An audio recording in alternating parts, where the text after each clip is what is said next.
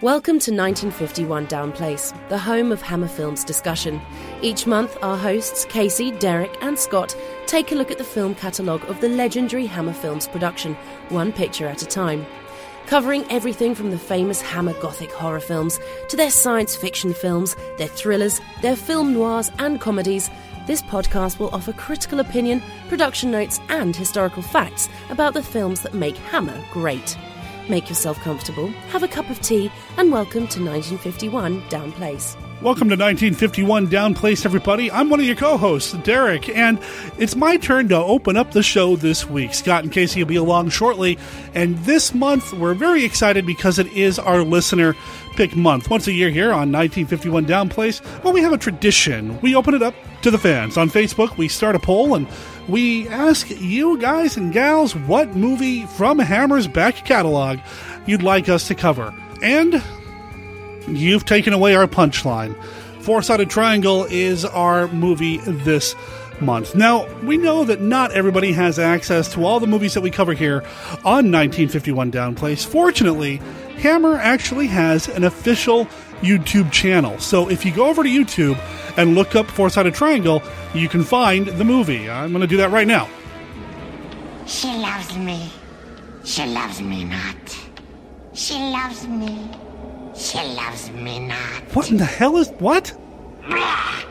What do flowers know about love, anyway? Okay, wait a minute. This can't be right. I'm going to fast forward a little bit. Sure to arouse the sickies amongst you to some heavy breathing. A tale I call Four-Sided Triangle. All right. As awesome as it would be to imagine the Crypt Keeper appearing on 1951 Down Place, I don't think this episode from the second season of Tales from the Crypt is really quite the same thing, so I'm just going to bookmark this video and come back to it later because I haven't watched Tales from the Crypt in forever. But before that, we're going to dive into this geometrically challenged four-sided triangle from Hammer Films from 1953, right after this. Hello, Christopher. What insanity are you up to today? Oh, hey, Lydia. I'm downloading some movies. What? People are always telling me that's illegal. Not these. They're all public domain. Oh, look, Rescue from Gilligan's Island. Well, let me see what you're doing.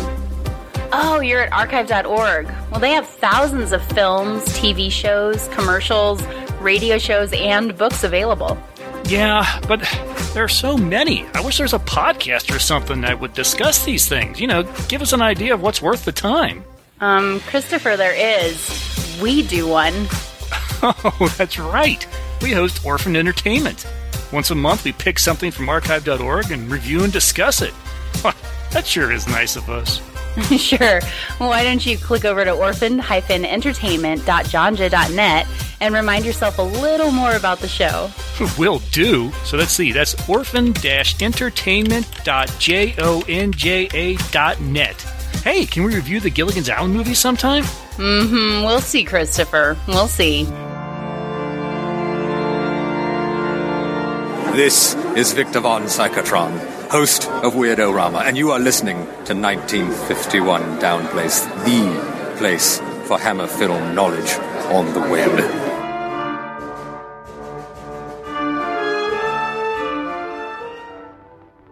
That's Howdene, our village. A couple of hundred houses and cottages, less than 1,000 people living in them, with nothing remarkable ever happening. There's the church, early perpendicular, the vicar calls it, the commons with the cricket pitch, the Crown and Anchor where we all have our pints in the evenings, Mr. Dean's general shop and post office. And there's the manor, Grant House, where 15 generations of Grants have lived and died, worked and fought and served their king and country. And there's the squire, Sir Walter Grant, hoping to bring home a pheasant or two for supper. Sir Walter is proud of his well-kept estate, but proudest of all of his son and heir, Robin. And that's Mrs. Leggett. Her husband was the village drunkard.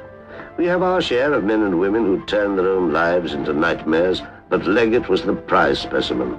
He had a son, too, name of Bill, but he wasn't proud of him at all. My name is Harvey, Dr. Harvey. Most people call me Doc, meaning no disrespect. I hope. Longtime listeners of the show, as well as longtime fans of Hammer films, know that Hammer wasn't just a horror studio. They did comedies, they did action-adventure movies, thrillers, and they did some science fiction movies before they really got into the color gothic horror films that they're known for today. And the movie that we're talking about here on this month's episode of 1951 Down Place is one of those science fiction movies. It's 1953's Four-Sided Triangle, which was the winner of the listener poll this year. So thanks to you guys and gals, we are covering this movie on this episode of the podcast. I'm Derek, and as always, I'm joined by Casey and Scott. How's everybody doing? Hello. Hello. Hello. Well, longtime listeners of 1951 Downplace also know that Four-Sided Triangle has been a butt of a lot of jokes around here. I was wondering about that yesterday while I was finishing up the movie. I don't remember the genesis of this. Do you remember why we started making fun of this movie or why it became the punchline? No, and the odd thing is, I don't think any of us had seen it before watching it for this episode. I think it just, the absurdity of the title, maybe, I don't know, but we haven't done it in a while. It seems that there's another movie that Derek has been championing that's taken over that role. I don't know what you're talking about.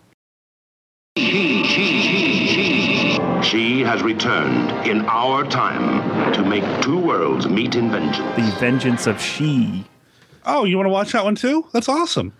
I have a feeling that one may be next July. Then my plan is working. But that's next year. We're talking about Four-Sided Triangle now. This was the first time viewing for you, Scott, and for me and Casey. Was this the first time for you? Yes, it was. Did you like geometry in school?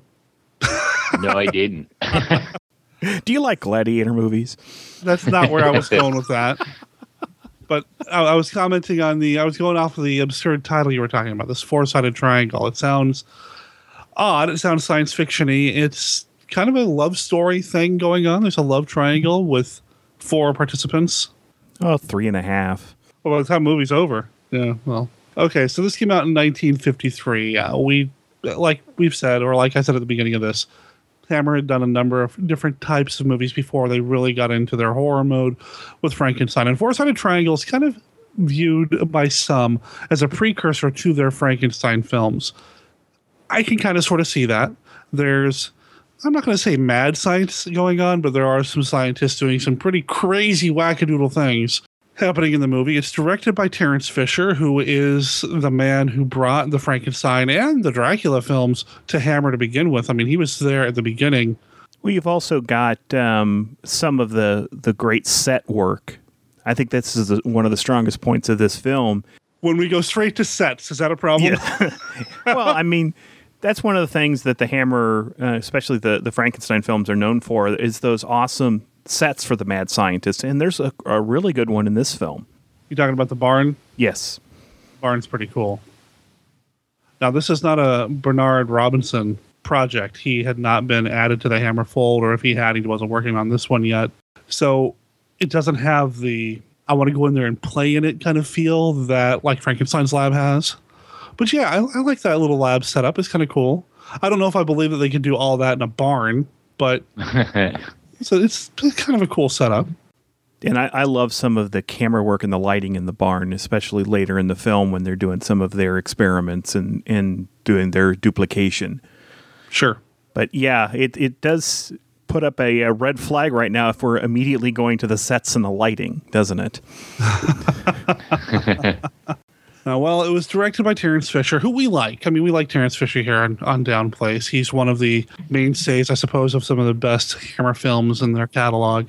As far as where the story came from, it's based on a novel by William F. Temple, and Hammer was doing this. So here's a brief history, kind of looking at the pre-color Hammer side of things. So Hammer Productions, they weren't known as Hammer Film, but Hammer Productions started back in the 30s, and then they stopped film production because of the war, but they still wanted to keep making movies, and that's where Exclusive came from. Exclusive was their distribution arm, and for a little while there, Hammer wasn't putting their name on their movies, Exclusive was. And this is one of those films that came out in that period between the time Hammer Productions and Hammer Film Productions became the main production arm of the studio. Exclusive still is around today. In fact, some of the new Hammer films have been released under the Exclusive label. So Exclusive is still going to be part of the Hammer, arm branch company label. I don't know how best to describe it as it exists now, but back then that's kind of how it was working. Exclusive was doing the Dick Barton at Bay films. They did things like this. They did some of the film noirs, Stolen Face, Flanagan Boy, things like that. And Exclusive was behind this one as well. Now, their model back then was to do original productions in the UK and typically bring over one American star or starlet, actor or actress who was cheap. They could put on the credits, put on the poster, sell to an American audience because they knew they were going to distribute in America as well, but not break the bank on them. And that's where poor Barbara Payton came from. Now, this was not the only Hammer film she did or Exclusive film she did. She did one of the film noirs, which I'm sure we'll get to at some point here on Downplace. But she's our big American name. Did she charge by the hour? I don't know. Not for this. Probably not for this film, but maybe later in life. Oh, damn. Yeah. and I don't mean that insultingly. She had a rough time of it. She was a hard drinker. She I think she came from a family of drinkers, the research I did. Yeah, she could have benefited from an intervention or two, as could her family. She had a really tough time of it. Died young. 4 marriages. One of those marriages spun out of an event in which the 2 men she was seeing, one beat the hell out of the other and left him in a coma. It was a mess, and it's unfortunate. It's sad, but yeah, it's just one of those things. She was able to get some work over in the UK, did some Hammer films. This was shortly after she had done, I believe it was The Bride and the Gorilla with Raymond Burr. So her star was already fading in, stateside. Yeah, that was 51, The Bride and the Gorilla. Yeah, which I've actually seen, go figure, and kind of sort of enjoy for what it is. It's a completely different kind of speculative fiction than this one is, but... Bride of the Gorilla with Barbara Payton, Lon Chaney, Raymond Burr, and Tom Conway. The dramatic story of a strange curse that brought terror to a man and frenzy to a woman in love. Yeah. To go back to Scott's charge by the hour comment, she was arrested at least once for prostitution. So, yeah, she had a rough time of it. Lots of affairs, drug abuse, bright and bad checks. Not necessarily in that order. Anyway, she's the lead in this movie. And as this movie was playing, Brenda was doing some work. My wife Brenda was doing some work in the living room. And we're going to talk about this, I'm sure. There are some moments in this movie where it's very, well, you're the woman and I'm the man and I know what's best for you. This is kind of... Yeah. This is a downplayed woman character. The female character is not very strong. And Brenda's kind of laughing and making comments about that. And I'm cringing a little bit. But I did say to her, if you knew anything about Barbara Payton in real life, she probably did need somebody to kind of keep her and tell her what to do and think. Would have been better for her long term. Not saying a man needed to do it, but somebody needed to take control. Well, a lot of that could have been just a product of the time. When sure. This film was made. I'm sure if it was made today, it wouldn't be like that. It would actually probably be closer to the original book, which I did read as work up to this episode. Her character is vastly different in the book. She's a lot more of a free spirit. So I'll get to more of the differences when we start talking about the movie. But yeah, the character is different in the book. Well, that's good to know. It makes me a little bit more interested in the story, the original story, because her character in the movie is she's a cipher. She's empty. She's just kind of there to move the plot along. It's unfortunate. I actually like her character when she's a kid in the very beginning of the movie more than I liked her as an adult. Then you may not have liked the book. Oh, really? Did they change that? Oh, the whole beginning has changed. The kids aren't in the book. That's all completely added for the movie. Interesting. Yeah, a lot of the Hammer productions or exclusive productions were based on previously produced or released material, whether it's based on a novel, based on a BBC production, that sort of thing. So I don't know the journey from novel to film. I don't know how they got their hands on this book. according to the IMDb, the original author had nothing to do with the production of the movie. It was adapted by Paul Tabori and Terence Fisher himself. I'm sure Fisher was drawn to the story, or at least made the story this very fairy tale-like thing. I mean, we talk a lot about how Terence Fisher approached these movies as if they were fairy tales for adults. And in this film, it definitely has that heavy-handed, almost too heavy-handed, fairy tale morality play kind of thing going on, right down to having the narrator at the very beginning telling us this story. It felt very fairy tale-like to me, more so than in any of the Frankenstein films or anything else he did. Well, the idea of the narrator, the doctor character, is from the book as well. The book is told mostly through his remembrance of the events, just like the movie is. It's Dr. Harvey, or Doc, which he doesn't mind being called Doc, tells the story, played by James Hayter. Outside of Barbara Payton and one other character in this, so I don't know much about the cast. I don't really know much about James Hayter's background. I mean, he seems like a seasoned actor. 129 credits on IMDb. A lot of that might have been television or voice work, is what I'm seeing here. Yeah, a lot of British television. But there is one person in the cast who would turn up later in one of the color Gothic films, and that's John Van Essen, or Eisen, who'd go on to play Harker in Horror Dracula. And he plays one of the 4 points of the triangle. And he plays Robin in this film, and the other male lead is Stephen Murray playing Bill. We talked about Barbara Payton. We talked about James Hayter. Really, it's a small cast. And a lot of these people, there was a lot of British television that they did. They're not as well known on this side of the pond, I guess. That's a good way to put it. It's a pretty small story. It's a pretty small cast. Not very many people to really latch on to. So much so that Scott and I were talking off mic. Did you ever find a connection, a James Bond connection? No James Bond connection, so we'll need to kill that music. But I did find a Disney connection. Putting on my Disney Indiana hat. And does it have mouse ears? It does have mouse ears. Of course it does. I think I actually found this connection myself. Really? Oh, I'm excited now because it means I wasn't paying close enough attention. Casey, if you got this connection, I will be very impressed. The connection that I have for the Disney connection is one of the 2 children, Sean Barrett. Now, Sean Barrett played Robin as a child, who Robin was John Van Essen's character. Sean Barrett has gone on to do a lot of voice work, and he was the voice of Tick-Tock in Return to Oz. Wow, Scott. That's not the one I thought. Wow. He was also, to expand on the Disneyverse and to go into the Muppets, or to Jim Henson, he was in The Dark Crystal as well. What did he do in The Dark Crystal? In the Dark Crystal, he was Urza, one of the prophets. So more voice work? More voice work, yep. Okay. Unfortunately, could not find a James Bond connection, especially on screen. That's Disney connection for this film. So, Casey, what did you find?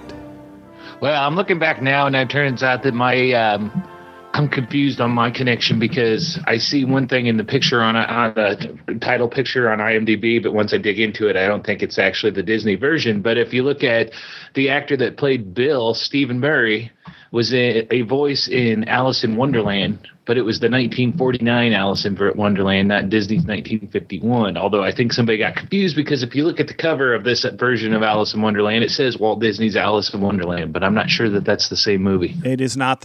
It's not. The 1949 version that Stephen Murray was in is a British production. Well, there you go. So that was my confusion. Huh. Yeah, but he almost made it. I got nothing. Yeah, he played Lewis Carroll in that production, huh?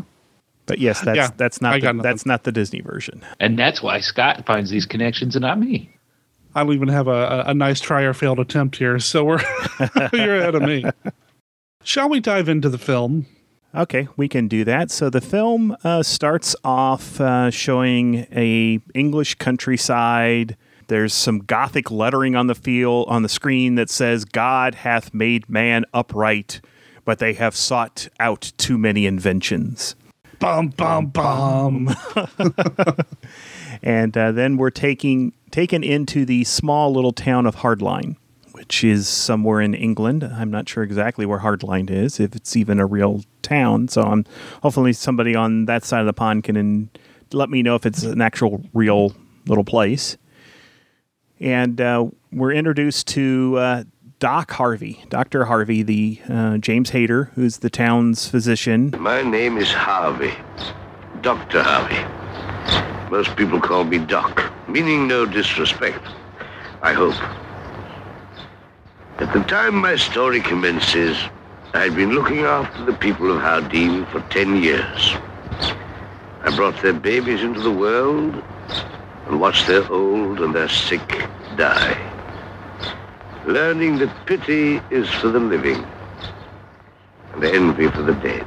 As he's going through town, he talks about meeting certain characters that had a big influence on the town, including this farmhouse, which when you see it first is charred and ruined. But he said, the first time I saw it, it was like this. And then they show it normally, and he goes in, and we meet the three main characters, the 3 points of the triangle, so to speak. And they are playing kings and swords and queens and fighting with... yes, that old childhood game of kings and swords. I don't know exactly what you call it, but they were pretending they were royalty and knights, and she was the queen. She was the queen, and the two kids, we have Robin and Bill, who are fighting with wooden swords and paper hats and trash can lids for shields. And she's up on her little throne, watching the whole thing. The doctor just kind of stands in the doorway, just watching them. These kids are beating each other with sticks. This is so funny and heartwarming. What's the worst that could happen? I'm a doctor. I'm a doctor. I'm going to get some shillings out of this, I'm sure. I actually like this a little bit because, man, Lena's kind of a manipulative little snit. Yes. In this. She seems... There's that one look that she casts through the camera that's just this evil little mean little girl thing, man. I didn't like little girls growing up, and because they were evil, man. And this little girl was evil. I might have just revealed a little bit about myself. I didn't mean to. But little girls are evil little creatures. No offense to any little girls listening to the show right now. Yeah, because she basically tells them that they have to fight for her affection. And they start to go at it. And it's pretty rough. Yeah. Yeah. For kids playing. And eventually Robin beats Bill, or Sir Robin beats Sir Bill, who has to yield. And then they have another little ceremony where, she comes out with this laurel wreath to put on Robin's head and then talks him up, and then they give a little kiss. And then Bill gets this oak leaf crown, and she just kind of sticks her hand out like, kiss the hand. Kiss it, knave. Yep. And then, of course, Bill kisses her hand and then runs away crying. I'm sorry. I had just seen some Monty Python recently, and I'm like, wait a minute. It's Sir Robin that's supposed to brave Sir Robin run away. Brave Sir Robin ran away. No! Bravely ran away. I didn't. When danger reared its ugly head, he bravely turned his tail. No! Just brave Sir Robin turned about. I didn't. Gallantly he chickened out, bravely taking... But no, it's Bill who runs away. So, I thought the kids did fine acting here, except when Bill and Lena had to kiss.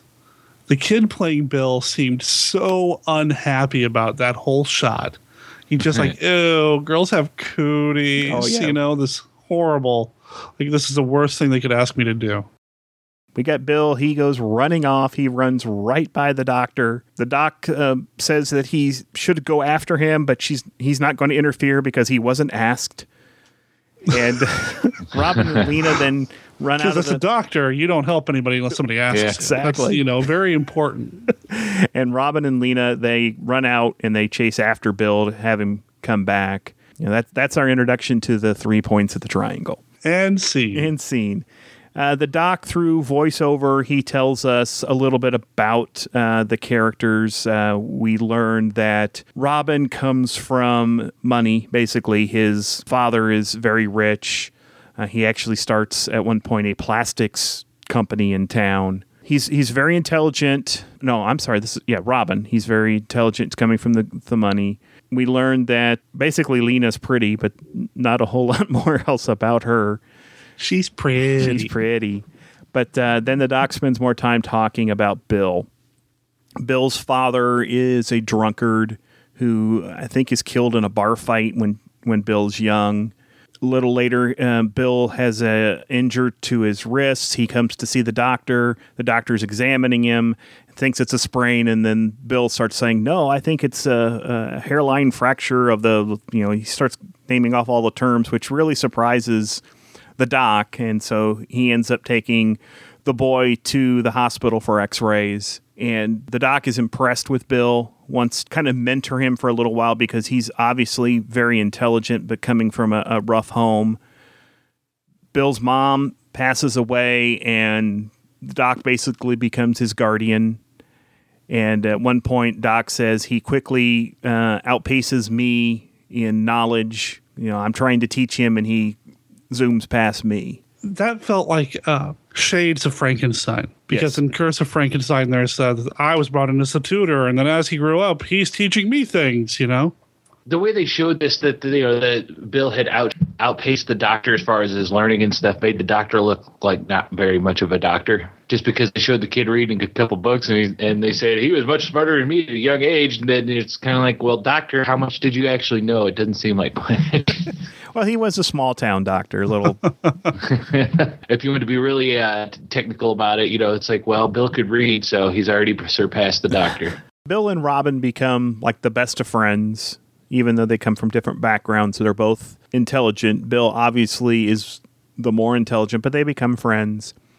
Lena's mother takes Lena back to America, so she kind of leaves the picture for a little while. The two boys grow up. They go off to Cambridge, and you get this scene of the doc wandering the countryside, and he's pining for Bill to come back.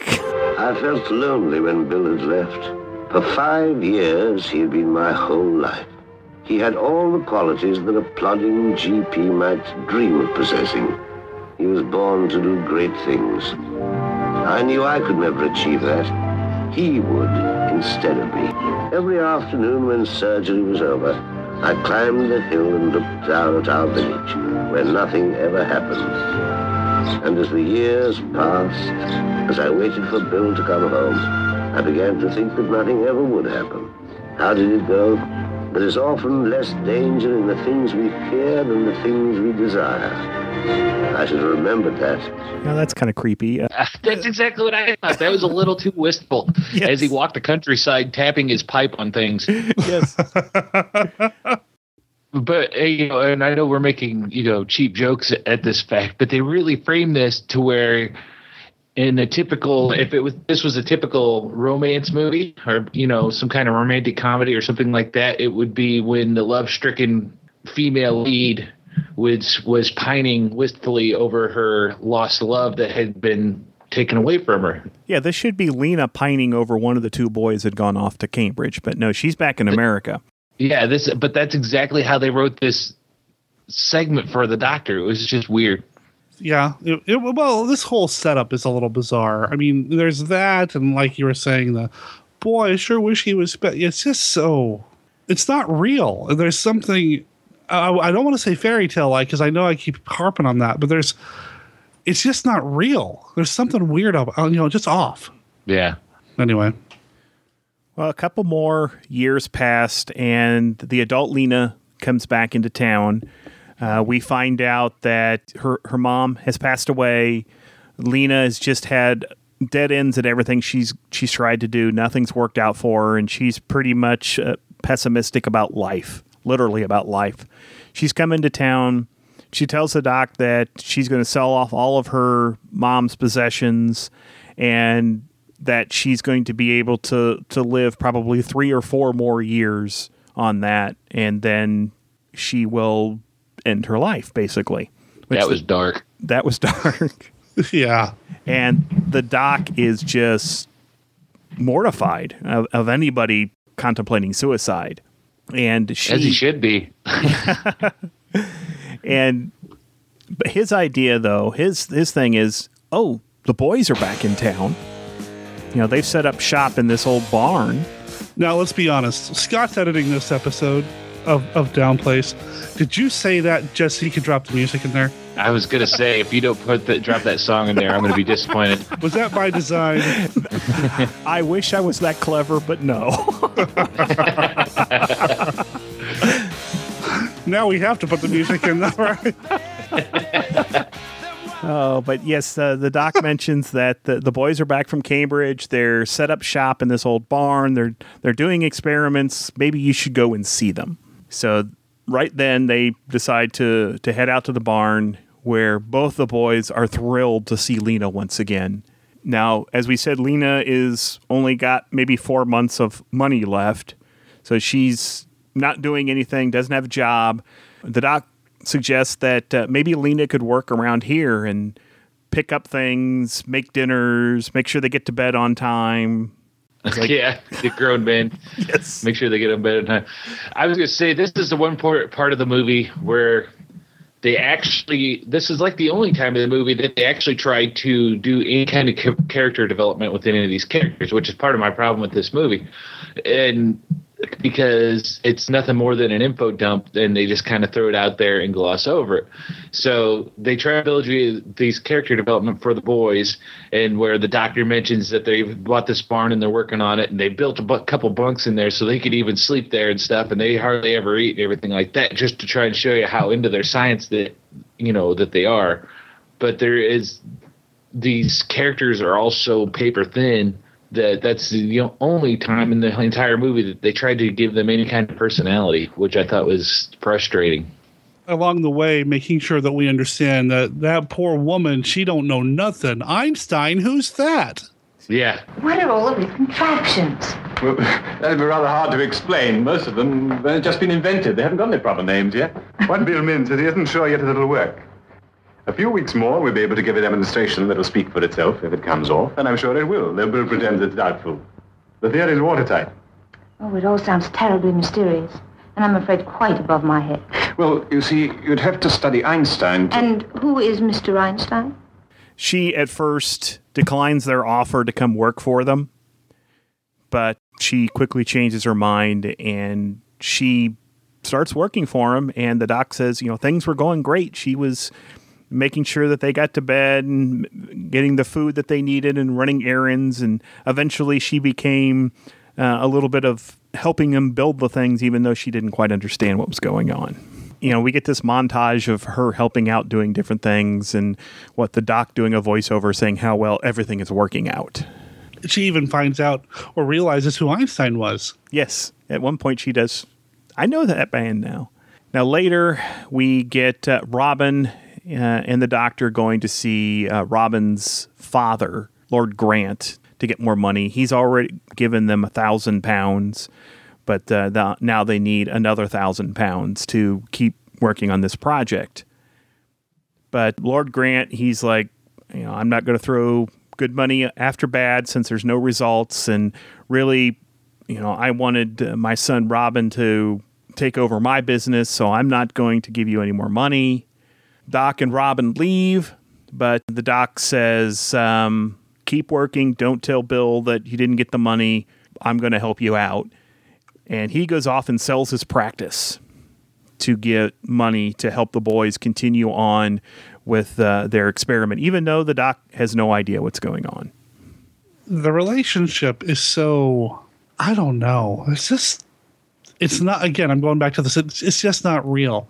You guys are doing crazy science in the barn, but you're not going to tell me what it is? Oh, I'll finance it. Sure, boys, no problem. We'll hook you up with a woman to take care of you. It just seems very not real to me. Yeah. Well, the only thing that it seemed real to me is because I got the impression that the doc saw himself as Bill's father, at least his father figure, and he wanted his son. He's doing the fatherly thing. He's wanting his son to succeed, so he's helping him out. Even though he doesn't understand what his son is doing, he's taking that role on. I'm pretty sure at one point in the movie he actually refers to himself as Bill's father. Yeah. In some kind of context. He mentions that I've been like a father to you or something to that extent. So yeah. That's definitely.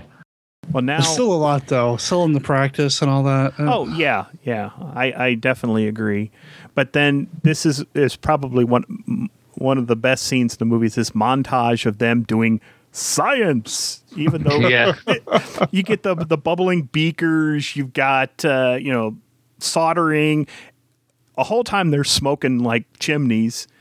And you got a scene with them just passing out from exhaustion, Lena tucking them into bed because they're just working so hard. But it was kind of just this big montage of them all working. This montage made me think of Lost Skeleton of Cadaver. Yes. Larry Blairmeyer having, doing science for science because I'm a scientist. Well, the next thing we've got Lena. She goes to see the doc, and the doc is telling them they should take a break. They've been working too hard, that maybe they should go off on take a long weekend for a vacation or something. Conveniently, the phone rings, and it's a call for Lena, and the boys tell them that they're done. It's ready. Like, Lena had no idea how far along they were at all. They weren't telling her anything at all. She's too busy making their beds and making them dinner. One of the things I thought is, the doc just gave them a bunch of money. Shouldn't they tell him too? But, oh well, they tell Lena instead. So the doc and Lena run off to the barn, and now they have this, when I first looked at it, it looked like they had two old jukeboxes set up there. The old glass top type jukebox. Now they're ready to show the doc what it is, and the doc's still like, what is it? And they say it's the reproducer. And that he would explain it to the doc, but Bill's saying it's way too technical. And they start naming off a bunch of scientists. I think they went to the who's who of scientists and pulled out a bunch of names. And they all start rambling them off. And this is where Lena, when Einstein's mentioned that she is like, I know who that is now. So they ask the doc for something that they can duplicate. And he gives him his pocket watch. They go over and they put the pocket watch in one of the jukeboxes. And then we have a lot of flipping switches, turning dials, different things going off. All three, the two boys and Lena are all manning a different workstation type thing, and they're all yelling out all these numbers. Bill's kind of in charge because he's reading out the numbers, and both Robin and Lena are answering him by changing the dials. He finally yells full power, and then there's a bright light from the second jukebox, the other display thing. And then they all go running over to it, and there's another pocket watch. Science. It's a perfect match all the way down to some bent links in the chain. What got me is, and now I'm going to go into my Star Trek geekiness, because Bill then explains that they found a way to create matter from energy. They've created a replicator. Yeah. Yeah. Tea Earl Grey hot. That's basically what somebody had to invent the replicator for Star Trek. Who's to say it isn't this guy? Might have been Sir Bill and Sir Robin. Why not? But yes, they have, for years, we've taken matter and converted it to energy by burning it or whatever. We found a way to take energy and convert it into matter. Basically, that's not how that works. I mean, I know who Einstein is, and I know that's not how that works. But that's what they've said they've done. And what I think is great is because now they say they can reproduce anything. Lena's first thing is she's like, oh, we can do rubies and diamonds and precious metals. And Robin, his suggestion is works of art. Every house can have a gorgeous painting or sculpture. Everyone can enjoy art. And then Bill, obviously, probably from a lifetime of growing up with the doc, his suggestion is we can do costly drugs. Every hospital and doctor will have all the drugs that they need. I just thought it's really telling some of their personality, some of the things that they talk about right away. Or lack thereof. Yes. We can make diamonds and rubies. Oh, boy. Yeah. So they then go, they get Robin's father because the doc suggests that, maybe we should, since he was a initial backer of it, maybe we should bring him in to see what's going on. And what I thought it was hilarious that they get him to write a blank check and endorse it, and now we're going to duplicate the blank check. Because one blank check isn't enough. Right. And what I also thought, I don't know if you guys noticed it, but did you notice that all the two boys and the girl, they were all dressed up at this point? They were in suits and, everything. It was almost like they were doing a sales pitch to Sir Walter. I didn't notice that. So a whole hell of a lot of smoking. Yes. Well, I did notice that through the whole That thing. made my lungs hurt just to watch. But they go through the whole magic jukebox thing again, where they're doing the duplication thing. The doc is real excited when they see the duplicate check, but Sir Walter, he's very confused. He's got a really good confused face going. So he looks at the two checks and he explains that they're not in the forgery. Or Bill says, we're not in the forgery business, but we can reproduce anything. And of course, Sir Walter suggests the next course of action would be to do nothing. The government may be worried. They may be watching us now. Because he's thinking that, oh no, we could duplicate atom bombs and guns and missiles, and we should not do anything right now. We should contact the government. And Robin says, okay, but we'll have a couple conditions. They want to be able to do their work undisturbed somewhere, and he wants a better lab and some things to reproduce. Sir Walter suggests that they contact his brother, Sir Henry, who is an undersecretary of something in the government. They don't really say what he does, but he's in the government. Yeah. Yeah. Let's call the government. They're going to... No. So now we get a scene where Doc and Bill are back at Doc's house, and Bill admits that he's fallen in love with Lena. She's his whole world, but he's never told her. He's scared. He doesn't want to be rejected, and he has Doc to probe her. That's the word he uses too. Exactly isn't it? The word Will he you uses. probe her for me, Doc? Yeah. Wow. Really? I mean, I know we're kind of bringing our own juvenile, whatever to the table here, and this is where the relationship between Doc and Bill gets weird to me. Okay, I get you've adopted and whatever. I've seen Follow Me Boys. There's a Disney connection. I get the adopting somebody and making whatever. I get that. It's a stretch, I know. But, boy, she sure is pretty. Will you find out if she likes me, too? Dad, would you pass her a note after study hall? Yeah, that's not one of the things that you involve your father figure in, I don't think. No. Do you and like if my you do, son, it's a little... yes or no? I know, and it's creepy. But the Doc says he'll wait for the right moment. Of course I'll probe her for you, son. Wink, wink, nudge, nudge. Know what I mean? Know what I mean? Wink, wink, nudge, nudge. More Monty Python. Well, he doesn't get a chance to really probe her because... Yeah, we have this big fancy dinner party where we actually get to meet Sir Henry, Sir Walter's brother, who's there. They're toasting the invention. They're talking about it, and he's kind of bored with it now. He's wanting to go off and do something else. He's one step away from crying and running away again. Yes. Sir Walter makes this speech about the importance of the duplicator, and Lord Grant, he basically says, let's tell the government about this. Let's go through Sir Henry and let the government do what they want with it. Well, after dinner, Lord Grant tells Bill that all the documentation should be put into a safe place, and he wants to take it to London and have it studied. At this point, Robin and Lena, they must have been out on the veranda or something, because they come in, they're all smiles, and they announce their engagement.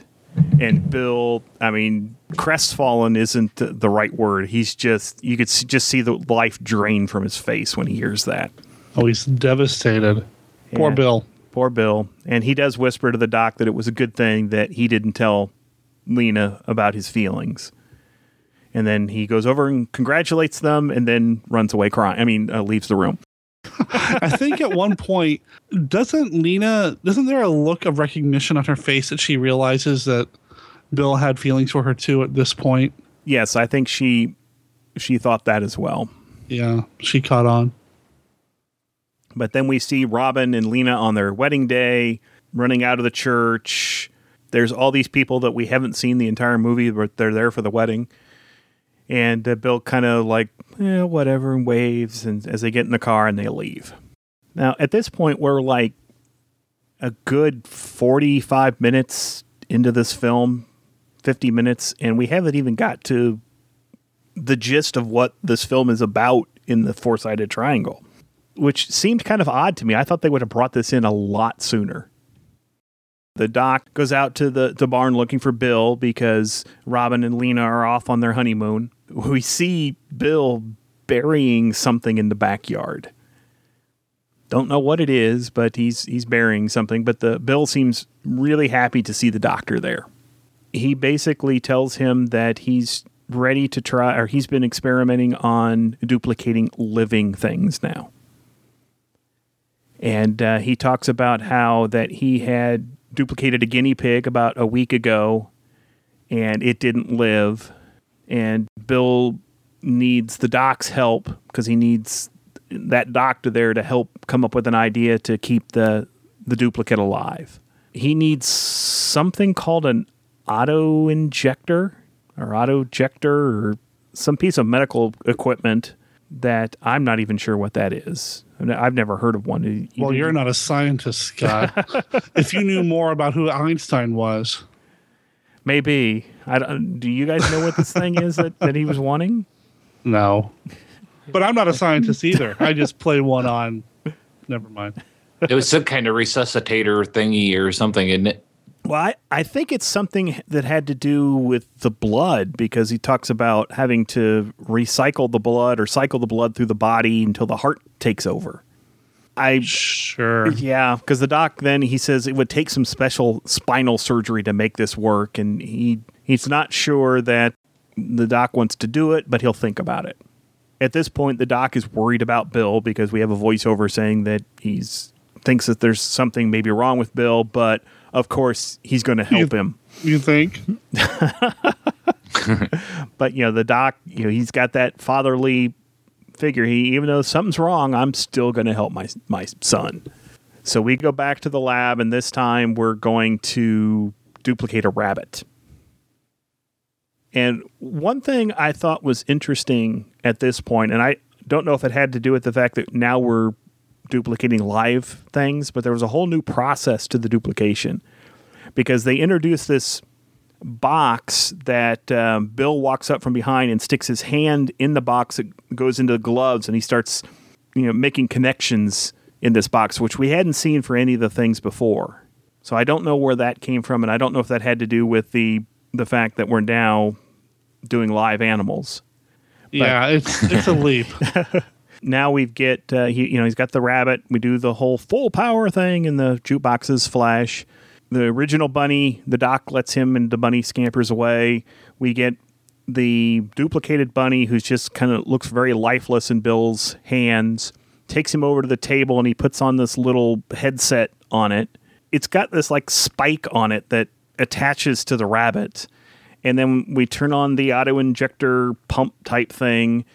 And I'm guessing this is where circulating the blood until the rabbit's heart starts beating.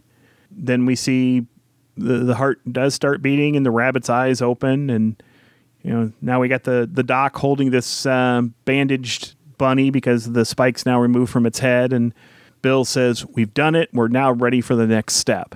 Well, Doc, we've done it. You've done it, Bill. What's the matter? Isn't the secret simple? Just pump the blood through the veins till the creature's own heart pump begins to work in sympathy. Bill, I beg of you, now that you've got it, don't do anything hasty. It's a terrible secret, an immense responsibility. No one really should know about it.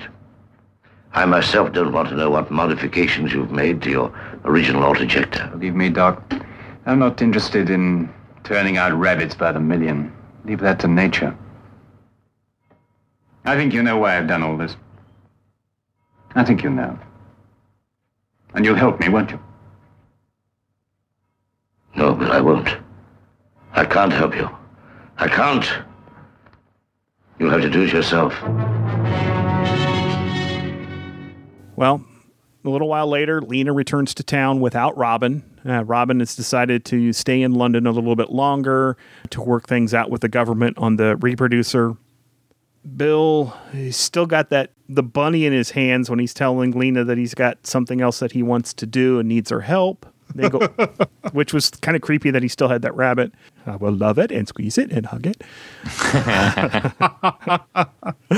And then they go off for a walk, and we get another voiceover from the doc saying that this conversation is deeply troubling both of them. Bill finally opens up to Lena, tells how he feels about her, although that she picked Robin all the way back into when they were dueling with the wooden swords. He still has feelings for her, and he's got a way that he can now make another Lena. And that's not creepy at all. No.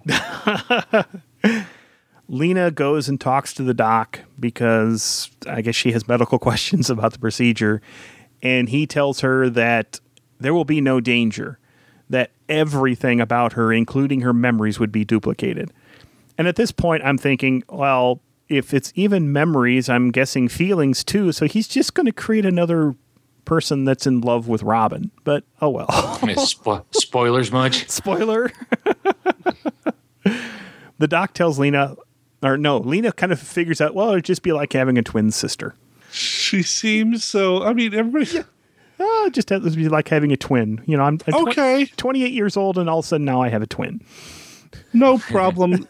I'll hop in your magic jukebox. Let's do. There's not enough hesitation here for me. It's just yeah, because it can't be more than 20 minutes when she finally comes back and tells Bill that she'll do it. Bill's there in the lab. She and the doc walk into the barn, and without saying anything, she just kind of nods, and Bill gets this big smile. They wheel out. They obviously got some bigger jukeboxes to fit the Lena in. We go through the whole rigmarole. Boom, we've got two Lenas. The doc, I thought it was great because the doc takes Lena 1 and immediately her face is away from the camera, and he walks her back to the back of the set and lays her down so you can't see her anymore. And then Bill takes Lena 2 out of her place and puts her in what looks like an old barber's chair. And then he pulls out the headset that the rabbit was wearing, a lot bigger version of this. And when it happened, I looked at Tracy and I said, "It's Medieval Beats by Dre." Because it's got these big spikes in it. So he puts them, and it looks like headphones because there's pieces that fit over her ears, and then there's these two spikes that go right into the back of her neck. The doc is back at this point. They fire up the auto injector again, circulating the blood. Her heart starts beating, and now we have Lena 2 waking up in the barber chair. We get a quick scene with Lena 1 outside of the barn. They look in and they see Lena 2 sitting up from the chair, and the doc asks Lena, "Do you want to go inside?" And she's not ready to meet the twin. She doesn't dare, but she does want to look and see what's going on. I don't want to be in the train wreck. I just want to look at it. I want that on a T-shirt or a bumper sticker. That's awesome.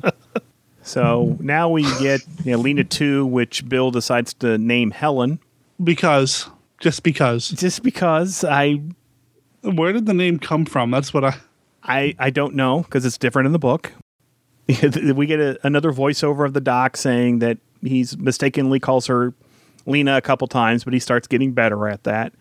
They find out that she has all the same memories that Lena had up until the point of duplication. And Bill decides that he's going to take Helen on holiday. And Doc still is really concerned about the whole thing. We hear another voiceover, but he doesn't really know why. But he's still concerned about the whole thing. We get scenes of Bill and Helen frolicking on the beach and having a picnic. But Helen, at times, she seems kind of distant. Several days pass. Bill's trying to talk to her. Helen's kind of quiet and introverted. And she's still wearing her previous wedding ring. That got duplicated as well. Seems strange that you never wanted me to take this ring off. Perhaps because it's part of you. Until I give you mine. They go back to the beach. They're having another picnic, and Helen decides to go for a swim. She goes for a very long swim, continues going away from the beach. Bill looks up from his little sandwich he's eating and panics because she's continuing to swim out, thinking that she's trying to kill herself. And so he dives in and brings her back to shore. Bill sends a telegram to the doc saying, "I need help. Please come and see us." So the doc shows up. Bill says that he's scared because Helen has attempted suicide, and he asks the doc to talk to her. The world that this movie expects us to believe in, we learn that, man, go ahead. The doc talks to Helen. That Helen admits that she's got feelings for Robin because, she's a complete duplicate of Lena. Even when she first opened her eyes, she was not thinking of Bill. She was thinking of Robin. That makes you feel pretty bad for Bill because even if he creates his own girlfriend, they're not interested. Yeah, Bill. Yeah. Doc talks to Bill and tells him the happiness that he's feeling isn't right. Bill says that he's only ever wanted two things in life: knowledge and Lena. He's failed with Lena because he knows Helen has now got the feelings for Robin as well, and he's got to do something about it. What's he going to do? That's like you can't just fix that. Oh yes, you can. Yes, you can. Because thoughts are just electricity, right? Or just energy, right? Just energy. And what can you do with energy? You can take energy away. So what are we going to do? We're going to erase her memory. With science! With science! They go back to the lab. How far? We're almost to the end. Are we going to go all the way to the end? This doesn't end well. No. There's a reason why we saw the barn all burned out at the beginning of the movie. Yeah, we have this scene where Bill is attempting to take the memories away from Helen. She's all strapped in to this electric chair. They put probes on her and give her a temple massage. About this time, in a stroke of wonderful timing, Robin comes back to town and he shows up at Doc's place. The doc tells him that Lena's been duplicated, that Helen is the duplicate. The two girls with Bill are all out at the barn. They run out there. Bill is finished up with the electroshock therapy, removes the tongs from Helen's head, and she wakes up. We see that does she have the no memories? Lena's watching this too. Nobody notices that the wiring has stressed out. A fire has started. Bill, shouts a warning to Lena to get out. She gets away from the cabinet just as it explodes, and then the fire breaks out. Doc and Robin show up.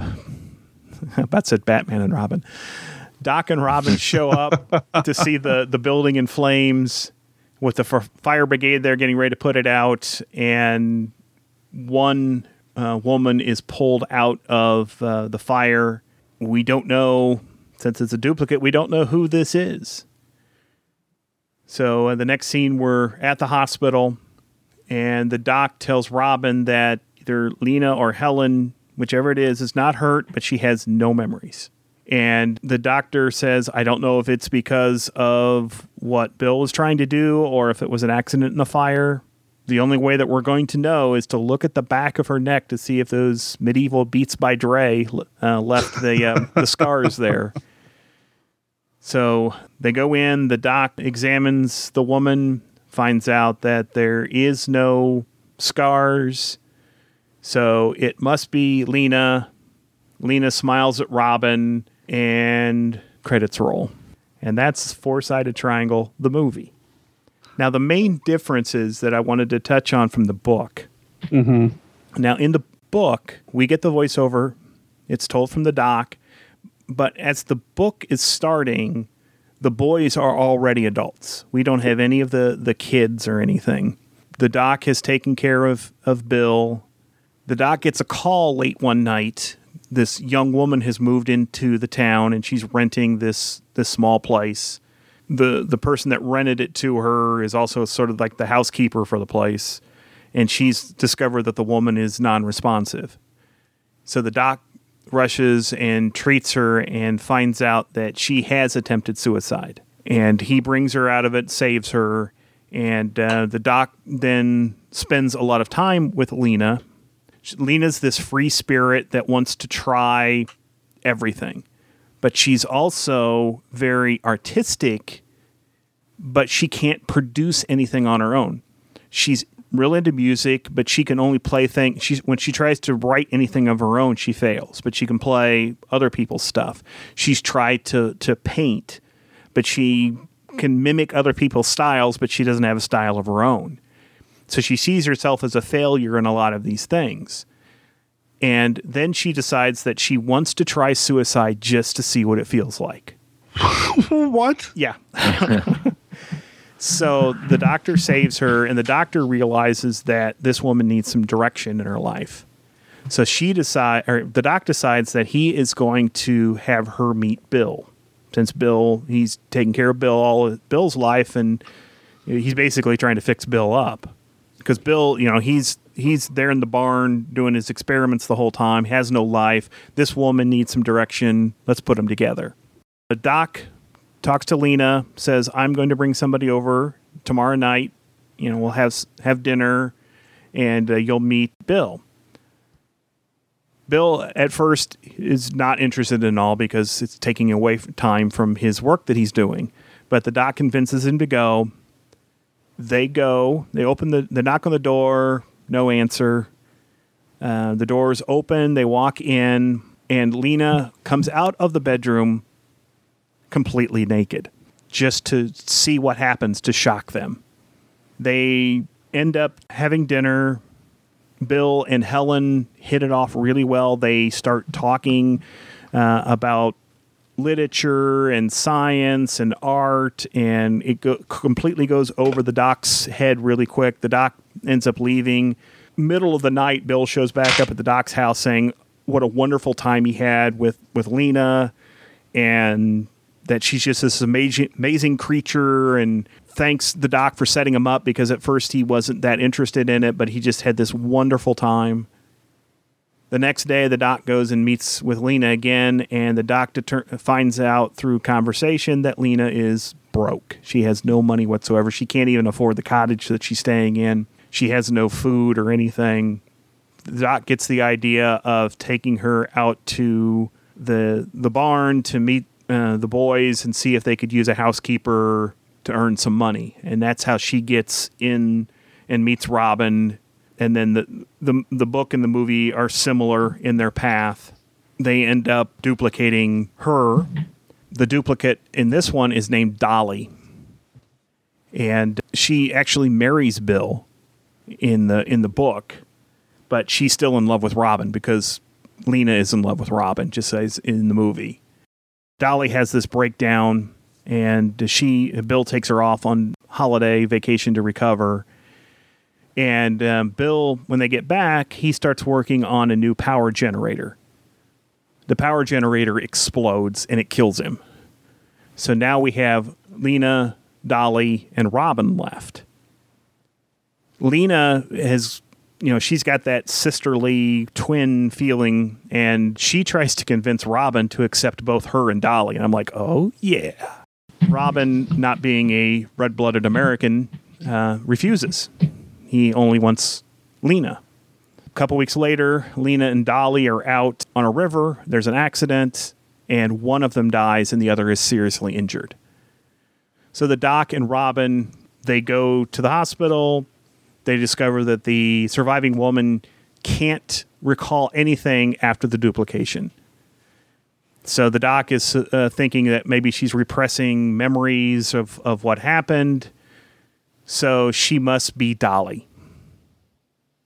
But Dr. Harvey had found early on about Bill's notes about the marks the auto-injector had made in the neck. So they look, and there's no marks. So Robin is convinced that the survivor is Lena, not the duplicate. So they go off happily ever after, unless, you count the epilogue where we have another voiceover, I guess, from the doc, because he tells the reader that Bill had left him a note that while Bill and Dolly were off on one of their vacations, she got some plastic surgery to remove the scars on the back of her neck. So spoiler, you don't know which girl is now with Robin, and that's the end of the book. What did you like better, the movie or the book, Scott? I liked the book better. I liked the more free-spirited of Lena. She was a stronger character. I also like the ambiguous ending, where you don't know which woman that Robin is now with. In the movie, you're basically told he's with Lena, and everybody's going to live happily ever after. But I like the more ambiguous ending of the book. Would you say that the characters are more fleshed out in the book? Not a whole lot more, but yes, a little more. I mean, I think it also helps the fact that you're reading the book, and as you're building the characters up in your mind, you infuse them with some of your own ideas. That always happens to me when I'm reading a book anyway. Overall thoughts on the movie itself from all of us. What did you guys think of the movie? For me, the movie, the best word I can come up with is bland. It's not great. It's not bad. I probably won't be revisiting it. There was a lot of things that I liked. I really liked the sets. I really liked some of the camera angles. I really liked when Bill, the first time he's doing the duplication on the rabbit, and he's put his hands in that box. There's a scene where he's being lit from below, and the camera is shooting up at him. And that's when he really looks kind of mad scientist-y. I liked that. The characters themselves, as we've said before, very bland, not very well developed, which obviously hurts the film quite a bit. I didn't like Barbara Payton. I didn't think she brought anything to the role. The one character that I liked the most was probably Bill, Stephen Murray, because at least he had a little bit of change, because he was very strongly work-driven, but then his love of Lena was sort of driving him insane. So I did like that. But other than that, it's just, it's about the best thing I can say about it. I was not far behind Scott. I had a hard time getting through this movie in parts because it's very dry. It's very bland. There is everything, I think, to me, everything in this movie feels paper thin. There's absolutely no depth. There's no depth to characters. There's not really a whole lot of depth to the plot. It's all just right there on the surface.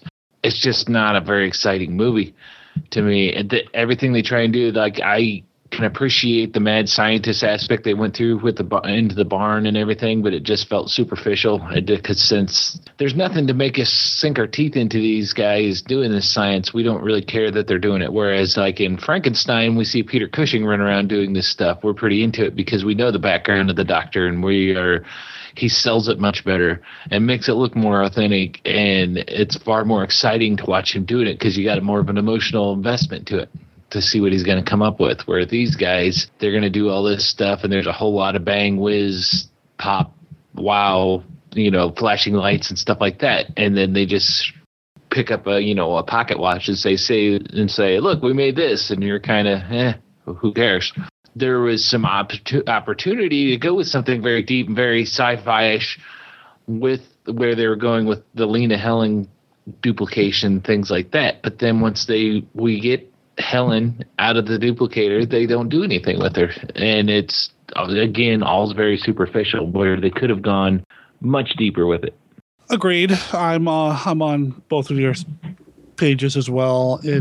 I recognize the importance of the movie. I feel like there are some things that happening in this that were needed to have happened in order for Hammer to become the Hammer that most people know. You got Terrence Fisher doing sci-fi. You've got some crazy science things going on here. Some very pre-pseudo Frankenstein type stuff happening. But overall, it feels a lot more like a homework assignment and less like an enjoyable film that I'm going to go back and watch again and again. I don't feel like there was a lot to really draw me back to the film. It's interesting to look at British sci-fi of the 50s, because here in the States, our sci-fi, especially mid to late 50s, as much as I love a lot of it, and there are exceptions, of course, we got a little goofy with it. A lot of it was kiddie fare. A lot of it was designed for the drive-in market. Whereas a lot of the sci-fi from the UK from the 50s gets very heady. And the problem is with this one, it gets too heady, and it doesn't really give us an enjoyable story, that we're going to go back to over and over again. It almost feels preachy in spots. It ends with another quote, this one from Ralph Waldo Emerson. "You shall have joy and you shall have power, said God. You shall not have both." I mean, wow. I mean, that's not a very uplifting sci-fi kind of... I don't know. It just feels a little preachy, a little flat. I'm glad we finally watched the movie and kind of got it out of our systems, but it didn't do much for me. I think I'm speaking for all three of us. It's not replacing anything on our top 5, right? No. Oh, no. Yeah. You're bringing up the comparison to the U.S. sci-fi films of the 50s. One thing now that I didn't make the connection of that in my mind, but now I'm thinking, I'm kind of surprised that there was no mention of nuclear power in their lab, because that seemed to be the go-to thing in a lot of 50s movies, right after World War II. True. They're also very quick to let the government in on their gig.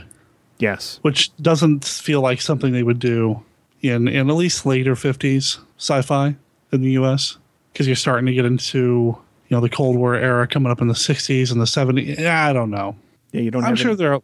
I'm sorry. Go ahead. I was gonna say you don't have any KGB guys snooping around the barn trying to steal this. Yeah, it just seems very.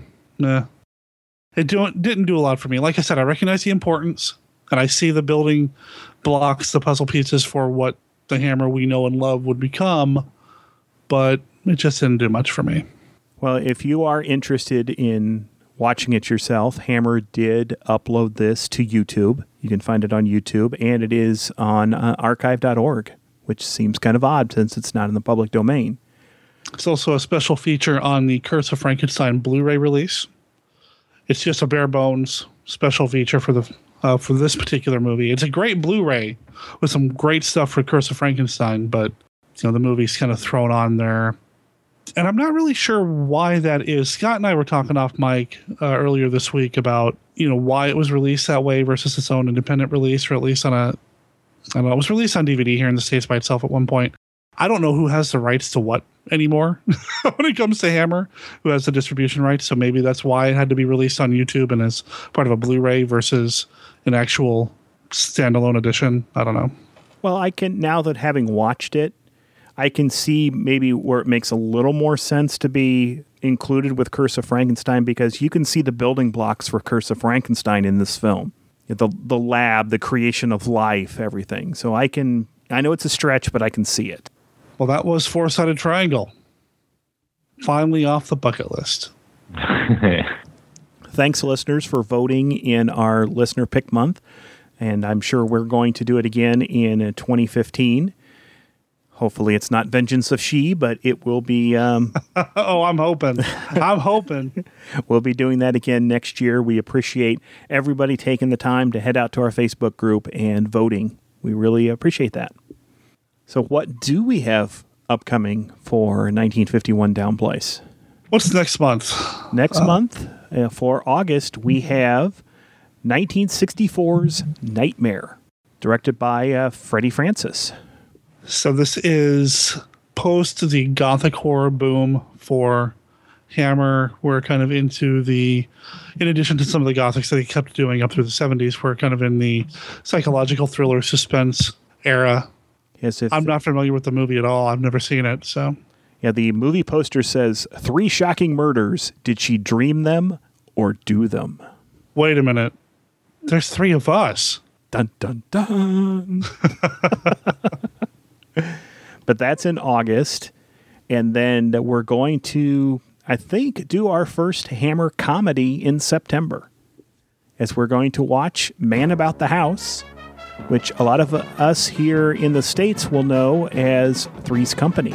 This is sort of. This film was based on a television show, which when the television show was brought to the U.S. became Three's Company.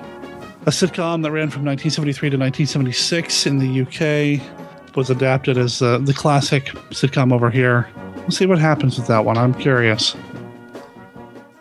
And then for October, we'll have a little Oliver Reed werewolf action for you. Can one really have just a little Oliver Reed?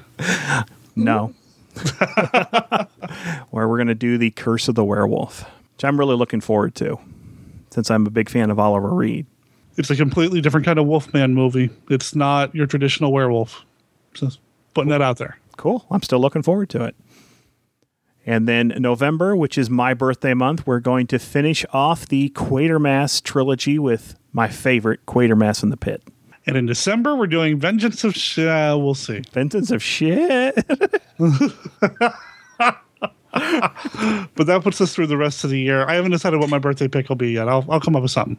So if you want to get in touch with the show, you can give us a call at area code 765-203-1951. Now, that is a Google Voice line number, and the one thing you need to know is it will cut you off at 3 minutes. It will cut you at the 3 minute mark. So if you have more than 3 minutes of stuff that you would like to tell us, you can send us an email at podcast@1951downplace.com, or if you have the ability, you can record your own MP3 for whatever length that you want and send it to podcast@1951downplace.com. Yeah, whatever length you want is pretty wide open. I think if somebody wants to send us an hour-long voicemail, that would be less work on a show for us. You got to be careful with that because we do have listeners that will do that. You can also find us in Facebook. Just do a search for 1951 Downplace in Facebook, and you can join the discussion over there as well. Yeah, we have a group and a page. If you're a Facebook user, we do ask that you like us on Facebook. It helps with the metrics and how Facebook promotes things here and there. And then the group is where you can have conversations with listeners of the show between episodes. And we have a Twitter page as well. Casey maintains that. You can find us. It's pretty easy to find. 1951 Downplace on Twitter. And, of course, you can find all three of us on our home podcast. Scott's at Disney, Indiana. Casey's at Bloody Good Horror. And I'm at Monster Kid Radio. So anything else you guys want to say about Four-Sided Triangle? I'm good. Yeah, I think I'm going to stick to the three-sided variants. This is why geometry is important, kids. So stay in school. Math is hard. Triangle Man, Triangle Man. Triangle Man hates Particle Man. They have a fight, Triangle wins. Triangle Man.